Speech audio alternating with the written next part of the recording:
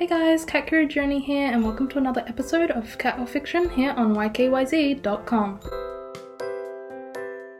I've seen headlines after headlines in online news sources recently where people in the furry community have done just amazing things for charities, for children, for people ill in hospital, going around and visiting them. And it made me question my thoughts on them, my viewpoint that I had previously held.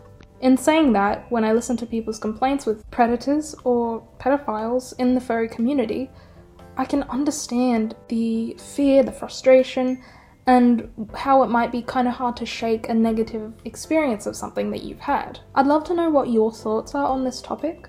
I know it's a weird one to digest, or maybe you don't think it is, maybe you think it's totally fine, maybe you're a furry yourself. Either way, whoever you are, I'd love to know. Please leave a response here on YKYZ, and I'm really excited to talk to everyone about this topic.